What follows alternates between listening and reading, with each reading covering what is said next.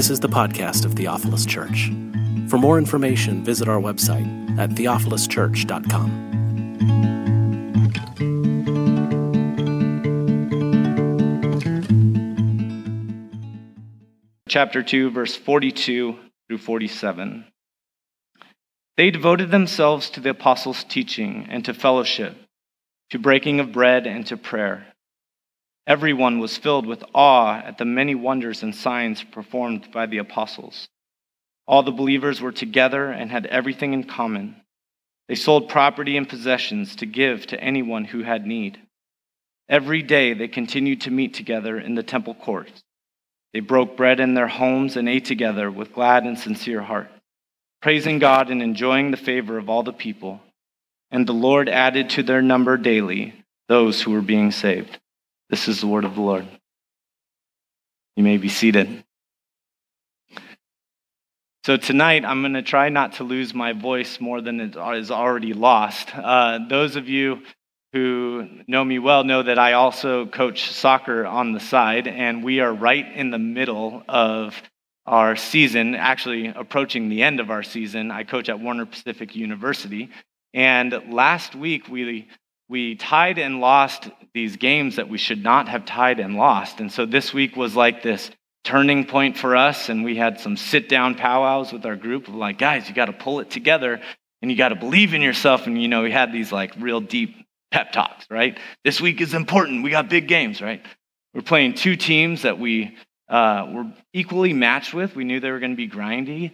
On Friday, we win 1-0, and we played terribly. We're like, hey, look it. We won a game, and we played terribly. Last night, I kid you not, this has nothing to do with my sermon. I just got to brag on my guys for a second. Last night, we are down 2-0 while the Timbers are playing at the same time, right? Meanwhile, out in Gresham, Warner Pacific Knights are playing a team from Montana, and we're down 2-0 with 7 minutes to go in the game. One of our guys gets taken down in the box. We get a penalty, and we go 2-1. And I look at our assistant coach, and I'm like, we're tying this game, right? We're all over them. 1.5 minutes left in the game. One of our guys goes across the box, puts it far post. We tie the game. So it's 1 minute and 30 seconds left. We tie the game. My voice is already gone. I'm screaming, going crazy. We go into overtime, and I guess the proper way to say it now, it's like sudden victory or golden goal, right? You win, or you score. The next team to score wins the game. We're 4 minutes in, and one of their players plays the ball back to their goalkeeper, and one of our strikers reads it, and he's going. It's 1-on-1. They're coming out. He puts it past the goalkeeper. The goalkeeper grabs his ankles, trying to grab him or stop him. He's crawling on all fours. The ref hasn't stopped it, and he pokes the goal in. Like, we had 200 people there. They clear. Our bench is clear. I'm running across the field, and one of our players from Brazil is going this way. We go to hug. He goes tumbling. I'm screaming. I lost my voice, and that's the story of how I lost my voice. It was a great moment. It was a really proud moment. But I'm going to hack my way through this sermon. Tonight we're going to talk about the church. Last week I started my sermon, and we talked about the Holy Spirit last week. And I sort of jokingly started off by saying, the creed is divided up into these 3 sections: the Father, the Son, and the Spirit. And in the middle, the Son, we've been talking about Jesus, the Son, for a long period of time, and for good reason. I mean, this is the centerpiece of our faith, is this person of Jesus. And then we get to the Spirit, and it says, I believe in the Holy Spirit. And I made a comment that it's like, I believe in the Holy Spirit, pause, okay, moving on. Like, it's something like we don't know what to do with the Spirit. The creed does read, I believe in the Holy Spirit, and then the next phrase is the Holy Catholic Church. Now, we are only given, I have to offer like a sense of correction to what I said last week, because we only get to treat the Spirit, or that phrase, I believe in the Holy Spirit, as if it was just this standalone statement and then move on, if we do not believe that the core fundamental premise that defines the church is a continuing movement of the Spirit in the life of the church today. So this statement, I believe in the Holy Catholic Church, and the succeeding statements are completely dependent upon this belief that the Spirit is alive, and moving and active in our world. So today is part 2 of I Believe in the Spirit, and we're going to talk about what it means to believe in the church, or what it means to be the church. I was talking to Andy, one of our pastors and elders here this week, and I was expressing my frustration actually yesterday to him in preparing this sermon. I'm like, why is this so hard? Why do I'm like fighting this tension that I feel in my spirit of like, I want to go in all these different directions. And I keep getting drawn back to this really simple, and to me it seemed really rote or just repetitive and cliche, the idea of the church as the body of Christ. I didn't want to talk about the body of Christ because we talk about the body of Christ all the time. But in my process of praying through this sermon tonight, I kept getting drawn back to what does it mean to be the body of Christ? And in this process of praying and working through this process personally, I encountered, I think I encountered the Spirit in a new way this week as I was contemplating this idea of being the body of Christ. And that's what tonight is going to be, is kind of that process that I went through over the last couple days. The church as the body of Christ, when I try to think of what that has meant to me in the past, this is sort of how it has gone for me. And many of you, probably who grew up in the church and were raised a Christian, maybe have a similar experience.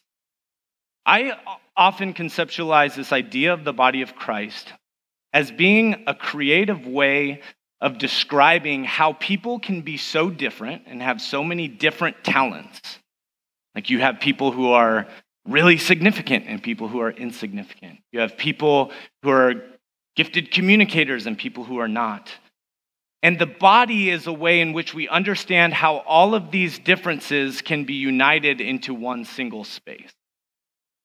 So my metaphor for the body of Christ it focuses in on, okay, how do I make sense of how different we are and how we should work together as one unit?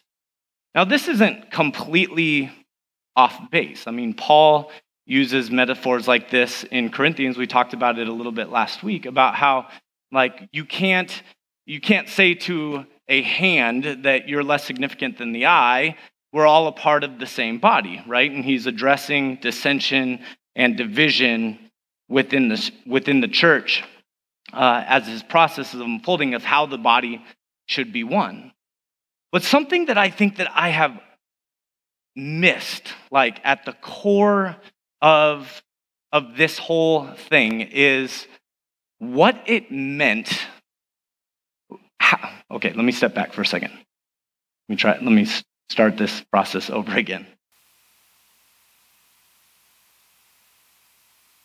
To say we are the body of Christ, we have to first understand, I think we have to first grab onto what Christ's physical body actually was and actually meant. Let's start there. Jesus Christ, the early apostles, drove this point home over and over and over again. And Andy has done a great job of laying this out.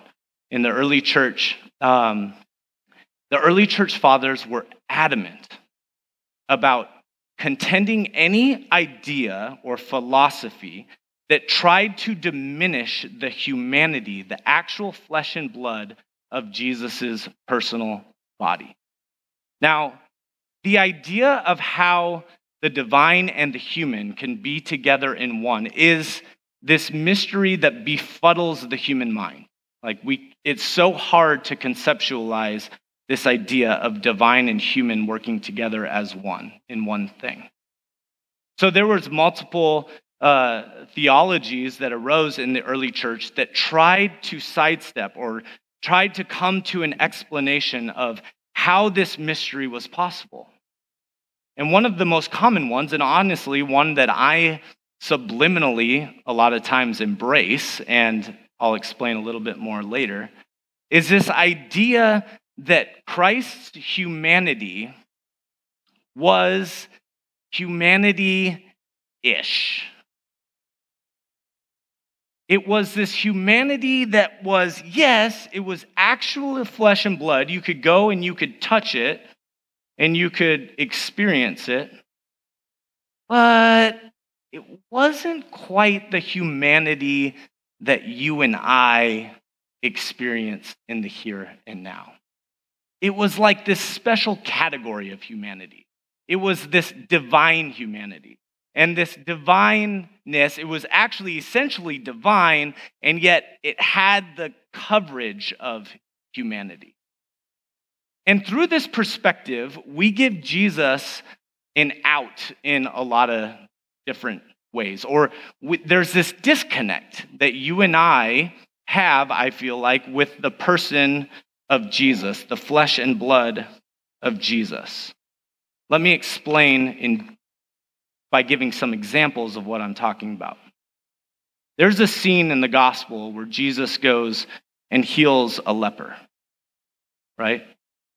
So leprosy in the ancient world is this contagious disease, right? It's this thing, or the idea of leprosy is if you cross-contaminate with a leper, then your personal body is susceptible to that disease. And so Jesus comes in on the scene, and I'm often guilty of this idea that, like, okay, yes, Jesus can go and touch and embrace and hold the leper because he's Jesus. Somehow, the humanity of Jesus is different than the normal person, and so he can touch it because his divinity steps in and he's immune to it. What if the story of Jesus, or the humanity of Jesus, isn't this story of God coming down and secretly and covertly going in disguise in the form of a human so that the divinity can walk along the earth in some coercive, secret way and work the divine in human form? But what if the power of the humanity of Jesus was the fact that Jesus, God, chose to take on humanity in its fullness, to take it upon his shoulders, and in doing so, make himself vulnerable to the same disease, to the same isolation, to the same brokenness that you and I, as fellow humans, experience and embrace. So in doing so, when Jesus walks up to the leper and touches the leper, it's not this God who is immune to the disease of leprosy touching the leper. It is a human. It is God in flesh who is fully susceptible to the cross-contamination, who, for the sake of the dignity of the disease, says, I will take that disease and I will put it on. I will bear that disease with you. The woman who bleeds for multiple years. And Jesus is walking through the crowd, and she reaches out and touches his cloak. In Jewish culture, that touch, that contamination, makes Jesus unclean. And I love that passage where there's this idea where Jesus is walking through and he feels something. He feels something leave him. And he turns around and he sees the embrace of a woman who is ostracized from being categorically unclean. There's a physical transference. There's something in this physical touch that robs Jesus of something. Categorically, it makes him unclean, and he feels it. He feels it in the flesh and the blood. And he turns around and he looks at that woman, knowing that she has taken something from him. And he looks at her with the embrace of a father, and he invites her in. He willingly takes that upon his shoulders. When he could condemn her, he should condemn her for imposing her contamination upon him. Instead, because this is the mission of Christ, he takes that contamination, he puts it upon his shoulders, and he bears it. And in the process, she is set free. He eats with tax collectors and sinners and meets with prostitutes by the well. He couldn't just do that and get a get out of jail free card because he was the divine. No, eating with tax collectors and sinners and meeting with the prostitute actually cost him something. It cost him his honor. And he was fully aware that it cost him his honor. And yet he walked into that space. He perpetually put himself into that space because the Christ mission, the reason why God took on flesh in the first place, the mission of that purpose was to put on the afflictions of humanity upon his shoulders and to bear it. The sum total of that posture, by Jesus taking the afflictions, the wounds, the brokenness, the greed, the hate, the envy, by piling it on his shoulders as he walked this journey through earth, led to the cross. And it is at the cross that he is physically up there because of the physical weight of the world that he chose to bear in the flesh and blood. And it led to the great physical climax of his death, where his physical human body that felt every bit of pain that you and I felt hung on that cross. He took it to that degree. And he's hanging there. And he dies. His real flesh and blood dies. And then his resurrection comes. He says, death will not have the last word. No, I will conquer death through the physical resurrection of this body. Now, this is like my favorite part, right? Christianity is the anchor, the linchpin, like the thing that everything hangs upon is this idea of death being defeated in the resurrection. Now, I want you to imagine a scene with me. Here is the resurrected Christ. Now imagine the people who walked with the resurrected Christ, who physically touched his body in some shape, way, or form, being gathered around him in his resurrected form. They're standing there right prior to the ascension. This was a scene with his disciples. Imagine his disciples sitting at his feet. And Jesus telling them he's just getting ready to leave. And they're recounting in their minds the physical moments that they had with Jesus. The disease that left them through the touch. The mud that was spread on their eyes so that they could see. The touch that they felt for the very first time on their legs to make their legs move again. Imagine the disciples reliving the moment when their king, their God, bent down and washed their feet with his hands and touched them. Imagine the hugs and the communal dipping of bread into the same joy and the laughter that they shared in their physical form, the presence.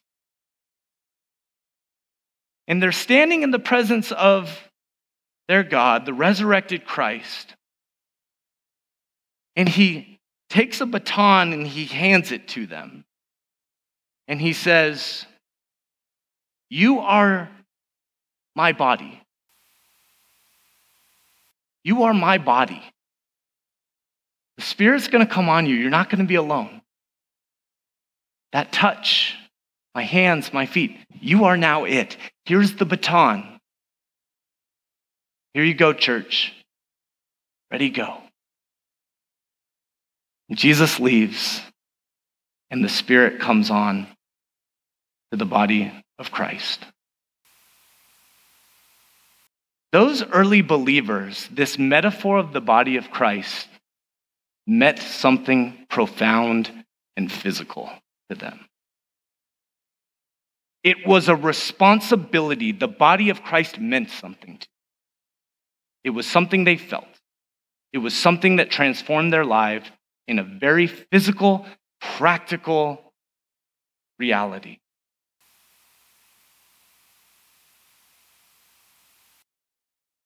When the early church grabbed onto this idea, it served as a commission. The word for church in the New Testament is ekklesia. It means the sent out ones. As the body, the physical body of Christ is being sent out, they are grabbing hold of an identity and a responsibility to mimic or to take that personal body of Christ and to lead it forward into the communities with which they will go, where they will have practical, tangible effects on the people and the places with which they encounter. Tonight we see this profession of faith. We believe in the church, and there's two qualifiers. It is holy and it is Catholic. I got, perhaps the biggest hang up I had this whole week is the first word, holy. I have done church ministry since I was right out of college, 22 years old. I've been a full-time minister. And I have seen the good, the bad, and the really ugly of church life and ministry. And I've rubbed shoulders with folks in this congregation and others who have experienced physical, sexual, emotional abuse, who have been a part of really horrible things that the church has perpetrated.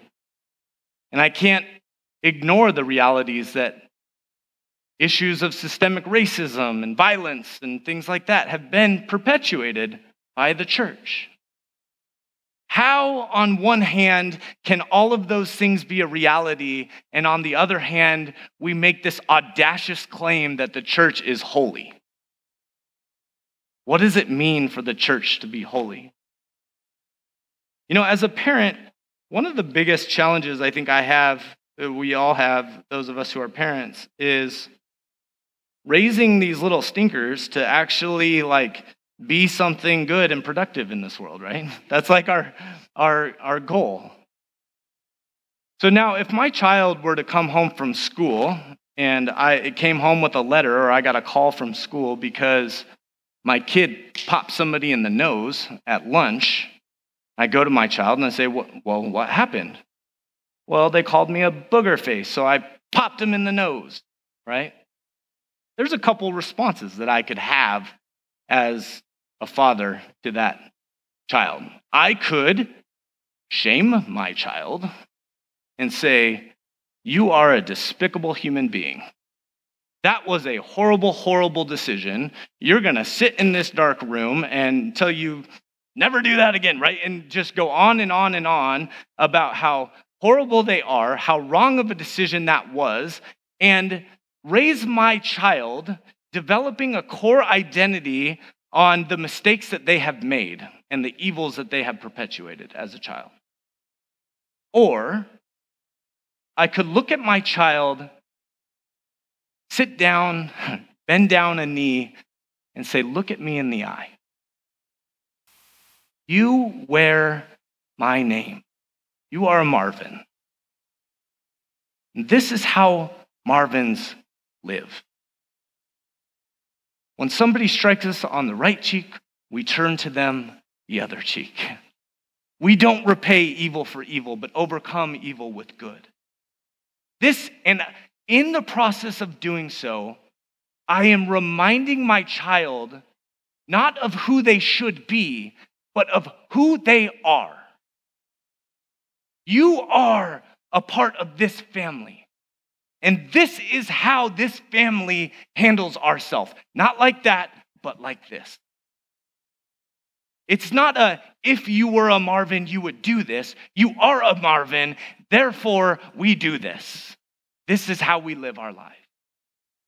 This idea of the church being holy is not this philosophical evaluation of all the good and bad that the church has done. We have to embrace the evils that the church has done because we are complicit and we are responsible for those things. That, however, is not the defining force and identity of the church. The church is holy because what defines the church is the Spirit of God moving through a people that forms Christ's body today. That is the church. And it is holy. And you and I live into the true holiness of our confession of faith that is central to who we are as the body of Christ. We are also Catholic. This is a hang-up, right? We have people in this congregation who come from Catholic backgrounds, have really positive experiences, and some who have really terrible experiences. And using this phrase Catholic in whatever form is sometimes triggering or a struggle. The word Catholic it essentially means universal or of the whole. It's the idea of being one. Just as Christ's body is one and cannot be divided into anything else, the body of Christ is and must be one. We are one as the body of Christ. We as this community, we're a part of a denomination called Foursquare. And Foursquare is a Pentecostal, it comes from a Pentecostal background. And some of us love that, some of us hate that. And if anybody is honest with themselves, it's the furthest thing from perfect, just like any other denomination. Foursquare, Theophilus, is not the expression of church. We are a part of something that is so much greater. It is so much bigger. You know, one of the questions that we like to ask as Westerners, especially today, is can you be a Christian and not do this whole church thing? There is, for a lot of good reasons, a pushback or a resistance of organized religion because of a lot of justified experiences. And yet, we always have to remember that we cannot do this thing in isolation. You and I, there is an interdependence upon one another in the collective body to live into the expression of who we truly are as individual members of the broader body of Christ. There's an African theologian, Dr. Mbidi, who says, he frames it this way. He says, I am because we are, and since we are, therefore I am. I love this because it's sort of a spin off of Descartes' proposition that says, I think, therefore I am, that has become the bedrock of our Western identity of learning to acknowledge our individualism above and beyond everything else. And he says that I exist. I am a human created in the image of God. I am a part of the body of Christ because we are the body of Christ. And we are the body of Christ because I am transformed by the body of Christ. The glue that unites us, that weaves through this body and through the larger body of Christ, is the ongoing wind and movement of the Spirit that we participate in individually and collectively. You can't have one without the other. This is a core part of who we are. as brothers and sisters in Christ.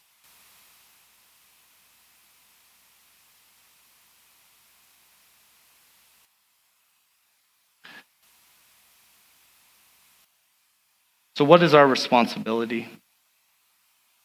Why does this even matter? Why even talk about this? What does this actually practically affect in the world that we live in? I was having lunch this last week with somebody in this congregation who is probably the most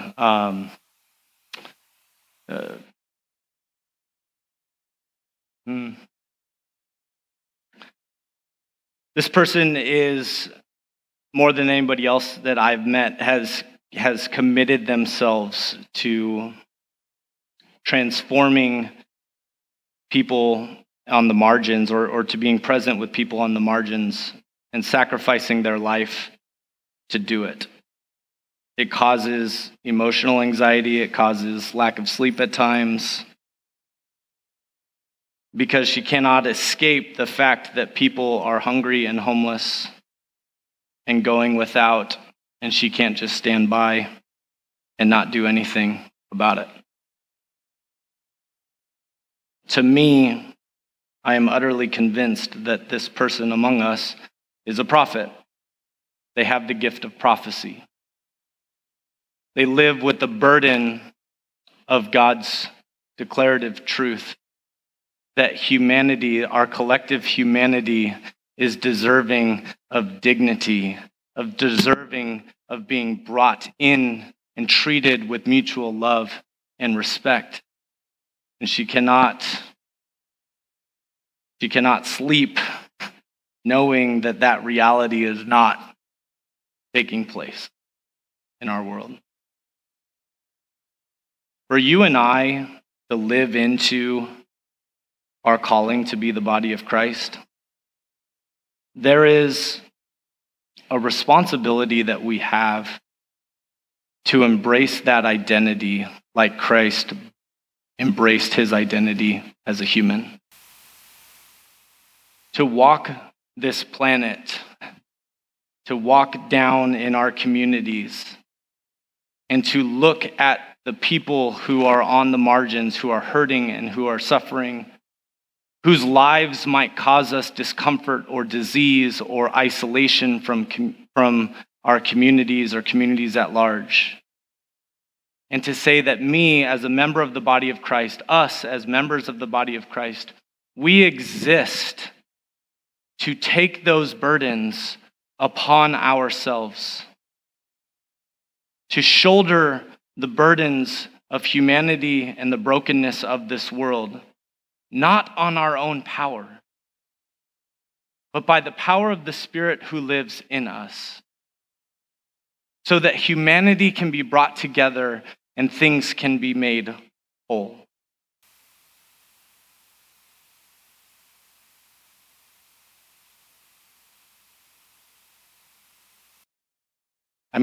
I keep feeling in my spirit a pause, and no, this actually is not one of my routine moments of breakdown and anxiety. Honestly, I'm not feeling like super anxious right now at all. Those of you who are part of this community know what I'm talking about. Those of you not, come talk to me later. I'll share with you. But I am feeling pause in my spirit, and I want to give space for that pause to just be. I was telling Andy before, it's really hard for me to sometimes communicate things that I feel are sort of abstract or philosophical. And sometimes I can stumble. The heart of what I'm trying to say in this message is that as the body of Christ, we have a very physical and practical responsibility in this world. And yet we cannot do it by simply pulling up our bootstraps, working harder at it on our own power, and healing the brokenness of this world, because you and I don't heal anything that's broken. The power of the Spirit that has the ability to heal and transform. You and I have been passed the baton and says, you're my body. Do what I did. And in the end, there'll be resurrection. By grabbing this baton, you are grabbing my death. You are grabbing my suffering. You are grabbing shame that I felt, isolation, the humiliation. Grab onto it. Be my body. There's reason why the rite of passage for the Christian life is baptism. We see it as some this is like this cute ritual that we just go and we go underwater and we come up and laugh and everyone cheers, and that's what it is. We're being buried. We're meeting Jesus at his tomb. He comes and he dies and he invites us to die with him. And in the process of resurrection, he's like, here it goes. Spirit is with you. Go and be that. Now, for us, we have focused on personal spiritual development, being present and whole people. And for some, that's an anxiety of we're just going to become this intrinsic community that works on our own spiritual individualism and is perpetually disconnected from the needs of this world. That is not the intent whatsoever.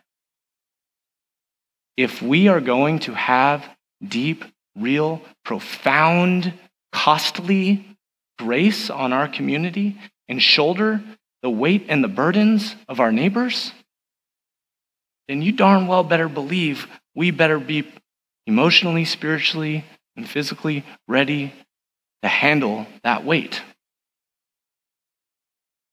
If we're just pulling ourselves up by the bootstraps and going and do it on our own accord, that will have a very short shelf life. If we know who we are in the Spirit, and we walk in the Spirit, and we simply become the body of Christ who moves in the world through the power of the Spirit like he did, that causes change. That affects in a deep and real way. That is who the body of Christ is. Anything that acts counter to that is a tragedy, not a defining factor of who the church is. Let us live into who we are, who God has made us and chosen us to be. Guys, I am terrified, honestly. I'm terrified and overjoyed to see where that journey takes us. This is a season of us embracing our death to lead to new life, so that we can embrace the death and the brokenness that around us and watch new life emerge. It's going to be interesting. Well, it's a continually interesting journey, this following Jesus business. Tonight, we're going to come to the Lord's table like we do every week. I hope that we can see this table with maybe new eyes. This table is a physical act that has been passed down to us from our forefathers and mothers for 2,000 years. This is a meal that they partook in, the flesh and blood, with Jesus in the same bowl, and they dipped it and they touched him. It meant something tangible and real to them. They are part of our body. This body transcends time and space. Peter and Paul were of the same stock. We dip in this blood and we eat this bread as a remembrance of who Christ was and what we have embraced as the body of Christ. This is Christ's body. This is our body. We are partakers of Christ's body as his body. sit and reflect on your identity in Christ and our identity as a church in Christ. Jesus, shape us in the way that you would have us go. Remind us when we have verged crazy off to the left and to the right. May we be a people that senses and is obedient to the guidance of your Spirit. You are a good God. In Jesus' name, amen.